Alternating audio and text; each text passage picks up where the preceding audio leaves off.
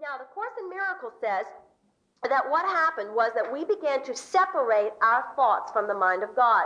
That means that we began to see the world in a different way. In a different way. So at that moment when we began to see the world in a different way, the Course says, God in that instant placed within our minds what's called the Holy Spirit.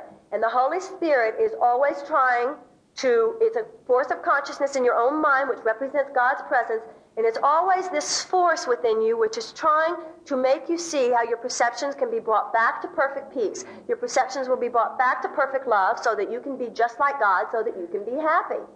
So the Course in Miracles says that when we first separated our minds from God, separated our minds from perfect love, now it happened in two ways.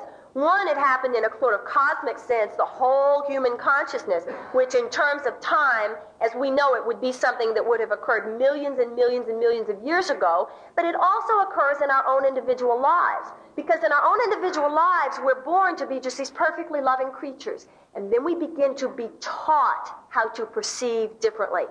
Right? So one way it happens in our own individual lives, in another way it happened the whole human consciousness, something we were all experiencing together, and that each of us just sort of recapitulate in our own individual lives. Okay? So the Holy Spirit comes in to try to get you back to God. But once you've made this separation from God, that separate identity, which is like a pseudo-self, you start perceiving other than the way God perceives, and you make for yourself like a pseudo-self. The pseudo-self is nothing then because it's not of God and only God really exists, but because you believe in it, it has a pseudo-life. Because anything you believe in is like a life form, because that's all that life is your belief in it. So what happened was your ego was manufactured, this pseudo-self, meaning your thoughts not of God's perfect love. Then God created the Holy Spirit, and then the ego said, well, what am I going to do? Here I tried to separate them from God. Here God answers with his Holy Spirit to take them home. What can I do now? Make them believe in romantic love. Because if I can only get them to believe in romantic love, then they'll be focused on this one little aspect of the sonship. They'll think that salvation doesn't lie in loving everybody. They'll think that salvation lies in this perfect person, this one little piece of the whole. And if they think that, they will be, as the Course says, trying to find salvation in separation. Meaning you will be trying to find your peace, your good, by separating out one aspect of the sonship from the rest. Now, you can't be happy if you do that, can you? Because you can only be happy if you love as God loves. And God doesn't love anybody special. God loves everybody infinitely. So if you're into this romantic love delusion, where you think that this one person is your savior, to that extent, you will be leaving out the rest of mankind, and to that extent, you will be in hell no matter what they do, actually, if you wait long enough. All right? Now, but then you knew all that before you heard this. Now, this is what the Course says. The Course says that when you first separated, the way it works is that when you first separated yourself from God, on an unconscious level, you know, if you've ever read the Greek myth about Oedipus killing his father, okay? Oedipus killing his father and going to bed with his mother. This is very heavy imagery, psychologically speaking, and in terms of the archetype that it represents. Because when you cut off your conscious contact with God, it is as though you killed your father. You didn't really. You can't kill God. But if you turn your face from him, you see that he's gone, and you think you must have killed him.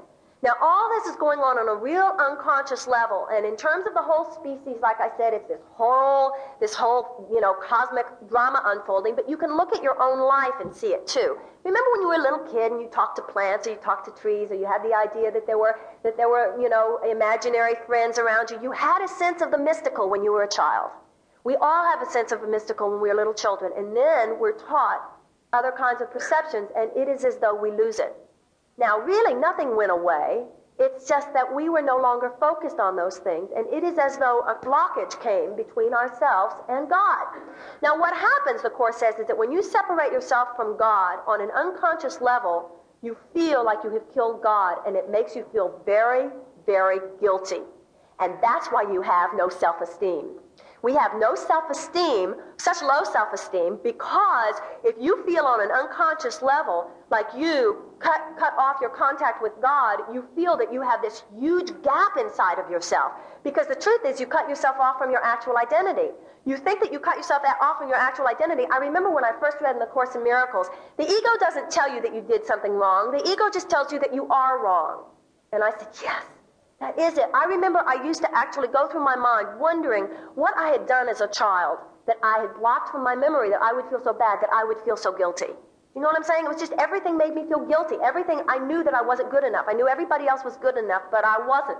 That's the kind of thing that the ego constantly cultivates. Now, the world then tells you, well, if you get this education or you get this whatever, then you'll be good enough. But that works two ways.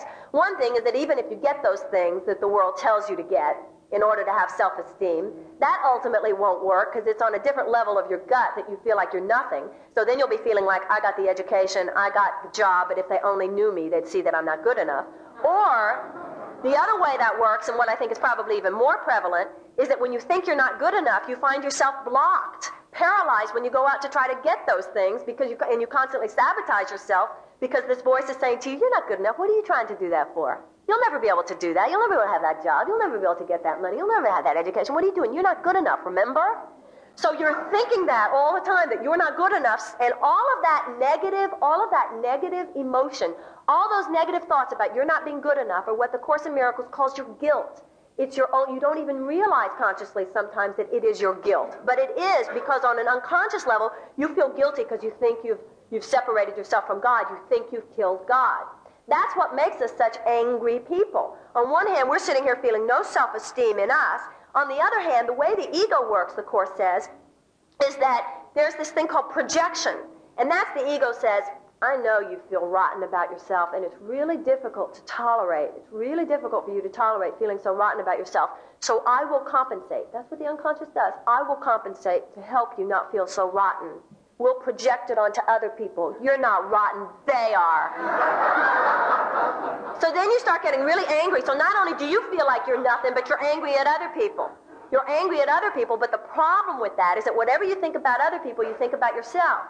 So you had low self-esteem anyway, then you go around being angry at other people because you can't handle the guilt, which is in fact your low self-esteem, because it's your sense you're not of God. You project it onto other people thinking they're guilty, so then you have got a double whammy against yourself. You will think you're guilty on top of thinking that you're nothing. So you think you're a worm, and you're guilty, and you don't even remember what you did. Right? So then the Course in Miracles, so then what happens, and it happens to all of us, but we don't usually see the intimate connection, is, if only I was in love, I wouldn't feel this way. Right? So what happens, the ego says, you see, if you had this one special love, because the thing is, you feel like you're incomplete inside. You feel there's a lack inside of you, and you've got to make up for it. You just feel you have to relate. You have to make contact with the universe. You feel like you're over here, and it's true, you do. So the actual bottom impulse is absolutely valid. It's that I'm stuck alone over here. I've got to be part of the universe, or I will die. You're right. You're right. But the delusion is we have this idea that this one relationship would do it. This one person would do it. But since that's not loving as God loves, really that's not the issue, because the issue of your misery was not that you were separated from one person. The issue of your misery, what caused your misery, was that you were separated from God, not from any one person. So the only way you can complete that sense of lack, the only way you can get back to feeling peaceful, is not by making contact with one particular person, it's by making your contact with God, healing your separation with God. Now, where does God exist? In everybody. So the only way to find your healing is to then repair your relationship with God, means your relationship with everyone that you meet. The Course says your relationship is with the universe. When you don't do that, and you're instead coming from this idea that I have this lack, but I can fix it by having this one relationship with this one person, what actually happens is that you think you love this person, but what's really going on psychologically is the only reason you're in this relationship is because of how guilty you feel. Remember? Because you feel this lack inside, so that person becomes the symbol of your guilt to you. So really, the truth of the matter is, even though you're in this loving relationship, it will be based on guilt.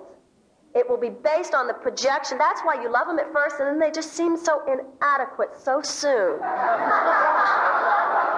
Right? Because you're coming from a place you wouldn't be so in love sometimes if you basically didn't feel so inadequate, because really what's happening is that you're trying to compensate for the fact you feel so inadequate.